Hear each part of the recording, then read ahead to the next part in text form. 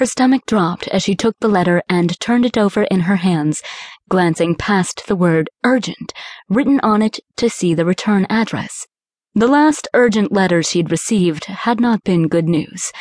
A month after her parents had died, Finn had done the same thing, run all the way past the post office with a similar envelope, marked urgent. Bank of Chicago, she'd read at the time, and her memory reached back to the banker she'd met with over a month ago. Her parents had died in an accident and hadn't prepared a will, leaving her and her twin sister, Suzanne, with the business. Suzanne had left long ago for southern Arizona Territory, near Tombstone, with her new husband, James, and Sadie had been running the bakery on her own for quite a while. But when her parents died, she'd also found out that they hadn't been as good at managing finances as they had been at baking, and the mortgage was way past due. Her heart clenched as she remembered that conversation. Mr. Jameson, his black mustache curled and shiny with something that smelled of beeswax, had made her nervous from the moment she'd shaken his limp, sweaty hand. Her father had always told her that you could tell a lot about a person by their handshake, and she didn't like this man already.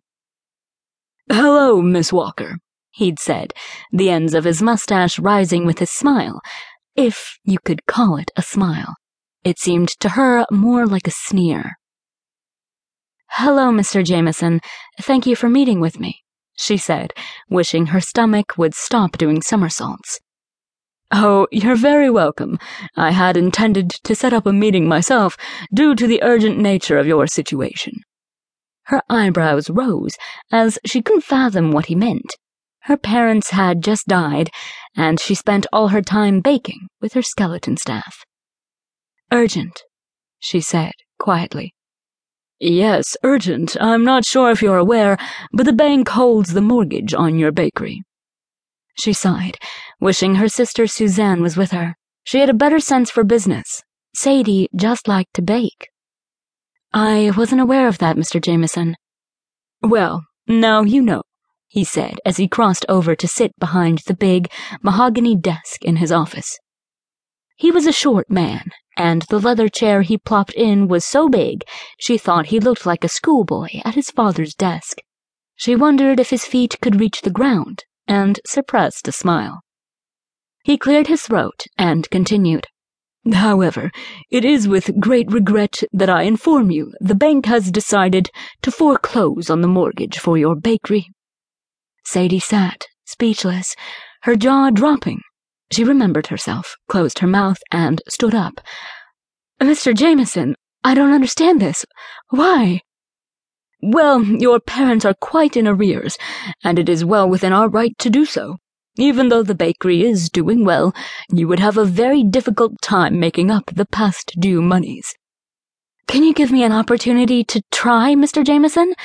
she asked, her heart in her throat as her world, as she knew it, crumbled around her. "I hardly think that a young, single woman in her early 20s would be qualified to do that, my dear. And the bank has an offer on the building in cash that is double what your loan is. Enough time has lapsed that it is well within our right to call in the mortgage, and I have no doubt you cannot raise enough to pay it." Her head reeled, and her breath quickened.